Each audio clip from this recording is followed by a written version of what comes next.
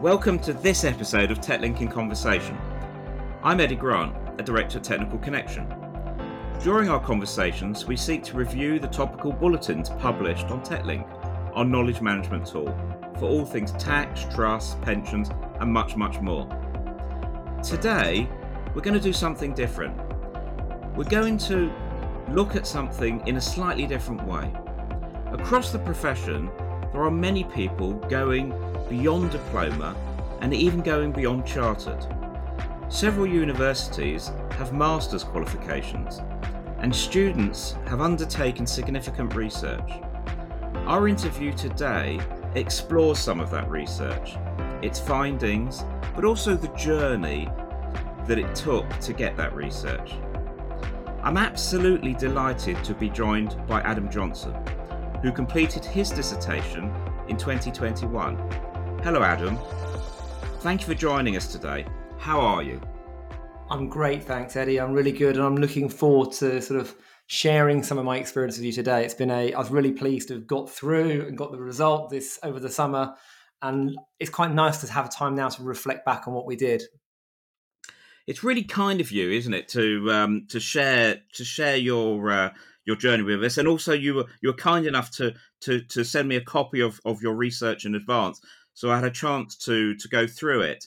I obviously noticed that you were focusing on vulnerable consumers in financial services, so I'm curious, how did you get to decide to do that research?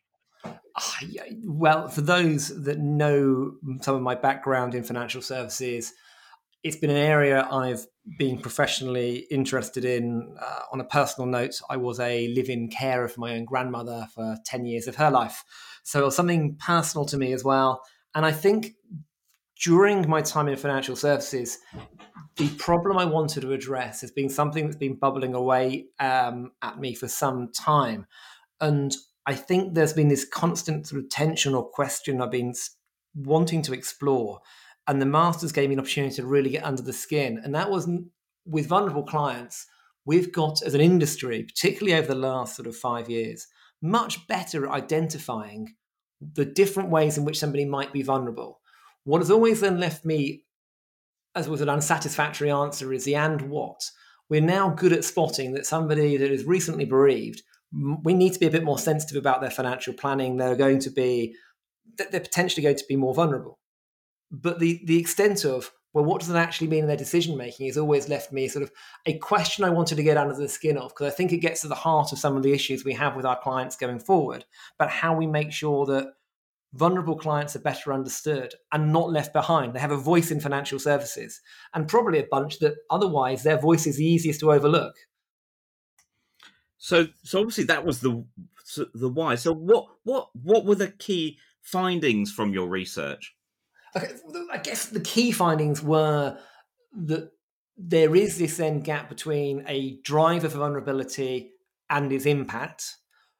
But the helpful, I think, the most crucial part of the findings was that there are ways we can look at the client's decision-making, their judgment, and we can look at the type of judgments they're asked to make when they engage with financial service providers and put a tool in place that will help us unpack not whether or not they are vulnerable, but to what degree is that vulnerability impacting their judgment for the decision they're being asked to make. So be it, should I or shouldn't I invest in an ISA or a discounted gift trust? Understanding these are quite different types of conversation, and the way that vulnerability or the drivers of that vulnerability are interacting with their own decision-making and the context of the advice. We can build something, and the research helped sort of deliver me to a point of being able to build something that starts as a tool to unpack that as a way of helping vulnerable clients retain that voice, rather than simply they have the label, I am or I am not vulnerable, or a label we're being asked to put on them in financial services terms. A way of saying, well, okay, I may be relatively more vulnerable than somebody else, but in this particular context, here's how and why I'm being supported to make these decisions in this context. I think it's that last bit, in this context, that the research was really helpful at, because it put that bridge between a decision being made and the context of that decision. I think we all recognize in financial services, there are different types of decisions that are more risky, more challenging than others. So, in extreme, a decision to do a defined benefit pension transfer clearly has a lot of risk attached to it, and it's irrevocable. It's a one-way ticket. And so understanding the nuance between somebody making those types of decisions might require a different standard or a different test to somebody who is making a decision to switch between a bank account A and bank account B is clearly quite different. And I know that some of that seems self-explanatory, but the tool and the research helped, the tool that I built from the back of the research that I conducted helped me find a sort of consistent way of articulating where somebody might sit on that journey for a given decision. Yeah, that's quite a long way of explaining that, but I don't think I can unpick. I'm trying to think how I'd unpick that in a more succinct way. I guess when you spend whatever 15,000 words writing something, you suddenly discover the problem is more complicated than when you started out on the journey. So it must have been as you were digging deeper into the subject, you were uncovering things, and I understand you have to do a literature review within your research, which is looking at theories and other pieces of research. So as you did that and you're looking broader, what did you discover from that analysis? Well, the starting bit was the problem was bigger and broader and more complicated than I think I'd imagined. I think for anyone going through a master's study program, I'm sure I'm sort of preaching to that converted bunch that whatever we thought the problem was, as soon as we started doing the literature review, we discovered we were only scratching the surface. And whilst my literature review was fantastic, I really enjoyed doing it. You did have that sense that there was so many threads you could have kept on pulling and gone further and further along with that, that it was quite overwhelming at times. The sheer scope of what I didn't even know I didn't know, but it was also interesting to see where, in an academic sense, research has or hasn't been. The gaps and omissions in research and financial services in the UK, particularly, was quite startling.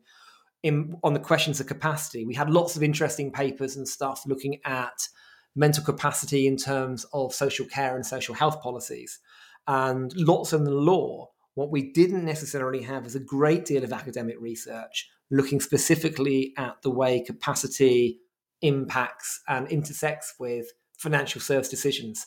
There was plenty in other jurisdictions, so I noted that I used quite a bit of work based on some Australian research and some US research. But it was interesting seeing the patchwork of where previous knowledge had been and previous research had already been. It was a great journey. But I say the humbling part was realizing the entire scope of my journey and what a small sort of tiny little imprint I could make within the confines of the masters. It was, as I say, humbling experience. And so your own research. So that was obviously what you looked at outside. So your own research was interviews, I believe, and so I suppose the real question is, how did they go? What was it like doing those interviews, and did you get what you actually expected? God, that's really interesting. I guess as a financial advisor, and I've been, crikey, in financial advice for the best part of 20 years now. At one level, you kind of go, when I do interviews all the time, I speak to my clients, I should be really good at this. And I think I went into the first few with that sort of slightly, well, I'm bound, this is just like going to work, quickly to discover that it isn't like doing my day job. And so it was okay. I used semi-structured interviews, so I had lots of prompts to try and keep me on track. But a bit like the literature review, it was kind of like you're pulling down lots of you're pulling a thread and you keep pulling the thread with somebody and you suddenly discover you've gone way off course. But importantly, you follow an important thread only to have to go back in and then sort of pull in a different direction. I found that the amount of time it took me to do the interviews was considerably longer than I thought they were going to be.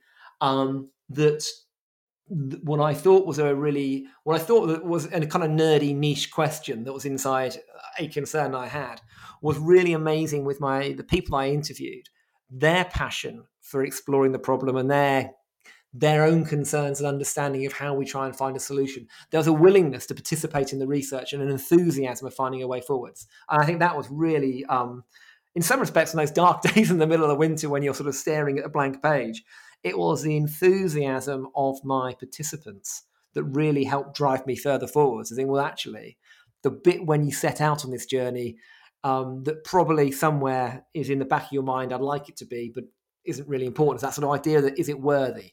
There's ideas that, do I care about the project? And there's ideas that, does it bring anything in terms of, does it move the academic dial on? But there's this little thing is it worthy? Is there any point to it? And that bit, I think I undervalued when I started, certainly the interview process. And by going through each of those, each person I interviewed, it was like a little boost on that little question, a little nudge to say, you know what, we really care about this, and we want to help find a solution, and we want to participate as best we can, because actually a solution matters to us as well. And I think that was really rewarding. And as I was reading your research, you one of your things you were obviously trying to do was to develop a judgment tool for financial advisors. Could you talk a little bit more about that? Yeah, I think what I wanted to try and do with the sort of client decision tool, the judgment tool, was pull together the research into something that made a useful approach, or a useful way of sort of framing the question of not is a client vulnerable or not, but the extent that vulnerability is impacting their decision. And I think the research allowed me to identify lots of the areas that go to the major areas that go to influence that. And building the client judgment tool was really a way of pulling all of the different threads together to give us condensing it into something that's meaningful, practical, and useful. So taking all the academic research and the research that was done and turning it into an output where we can say, okay, then, if I've got a client in these circumstances, there is now a repeatable method that one can use to identify the way their vulnerability is impacting their decision-making around the questions of sort of capacity and all the judgment way it might impact their judgment. And it captures also the extent that the decision they're making and the context of the decision they're making in the financial planning sense is more or less risky as a consequence of their vulnerability. And so it gives us ultimately a sort of, for want of a better term, a way of not quite ranking, but comparing relative clients making relative decisions, but different types of decisions. So, for example, has my recently bereaved client A making a decision about a ISA transfer? Is that more or less of a problem than my second client recently bereaved making a decision about investing in into a pension? And we can start to sort of understand, and then from having the judgment tool then allows us to write policy around that to make sure we find a way to make sure that clients are protected and their voices heard, and we haven't got to defer to third parties at the first sign of trouble, but find a way to keep clients' voice and their own self-determination, their own views heard at the forefront, without sort of finding we have to just back down to we've decided and identified these people are vulnerable and therefore we need to find someone else to help them, because that misses the point. Being vulnerable doesn't mean you lose your voice, and we need to I think the tool was that way of bringing that all together to give us a platform for future researchers and for financial services and industry to have a way of codifying and saying, well, okay, here's how we can sort of talk about vulnerability and its impacts. So we can now design lasting and sensible policy decisions around that. And that was, I guess, the useful part of the output of the tool. That's the purpose of the tool ultimately. And obviously that sounds really interesting. I'm sure you're gonna try and develop it further as you use it within your business. Now, some of the people listening on this podcast are going to be thinking, should I be doing a master's? Is this for me? What 3 tips of your experience now would you share with the listeners? I guess that's, in answering that, there's almost 2 parts to that. Should you, shouldn't you? You need to decide for yourself. This is not unlike practical knowledge in things like the route to chartered, this is much more sort of theoretical knowledge. And so really helpful and interesting, but it's not going to directly say, well, I can do this thing differently. I've got a new license, or I'm going to have a better understanding of how a trust works, what it might be. So firstly, understand that this type of knowledge is becoming increasingly niche, and you're going to have to love it. So my 3 key tips are: you've got to love what you're doing. I mean, you've really got to be motivated by doing the masters and being involved in academia, and you've got to love the area you're working in terms of, you've got to have a passion for the project, because it is really difficult looking at a blank piece of paper thinking, right, I need to write about this, and it's kind of overwhelming. My next major tip is keep it smaller. Whatever the project you thought you were going to do, make it smaller, and then when you think you've made it smaller, go away and half it. And then maybe that project could be shrunken down just to make it fit. I think everybody that went through the journey on my intake for the year that I've just been through, we all had great plans for our papers, and we all were wisely encouraged to reduce the scope, if not the ambition, of what we did. And I think most of us got to the other end of that process being really grateful we took that advice and made the approach and the subject that bit smaller. And even then, when I look back at my own work, I think, crikey, if I only knew what I knew now, I would have made the ambition of the project smaller still. You think 15,000 words is an awful lot of space to and a lot of words to fill. When you start writing it, I found it was a real battle to cover all the parts I needed to cover in that space. The third and final tip is have a plan, bite-sized pieces. What is the overall project got to look like? Where are the chapters? Okay, within that chapter, what are the key things I need to cover off? And break it into bite-sized pieces, because then you can say, right, this weekend I'm going to write that piece of the bite-sized piece, and it is a journey of small steps and having a process. Have that process and trust in following it. You haven't got to beat yourself up. You've got another 14,500 words to go. The important thing is you wrote those 500 words, and that was it. I think that would be my 3 key things. Fantastic. Thank you so much, Adam, for your time today, sharing your insights. I've taken a lot from it and really appreciate it. So thank you so much. Thank you very much. It's been great sharing it. The content of this recording is strictly for general consideration only. No action must be taken or refrained from based on the content alone. Professional advice must always be sought. Accordingly, neither Technical Connection Limited nor any of its officers, employees or contractors can take responsibility for any loss occasioned as a result of any such action or inaction.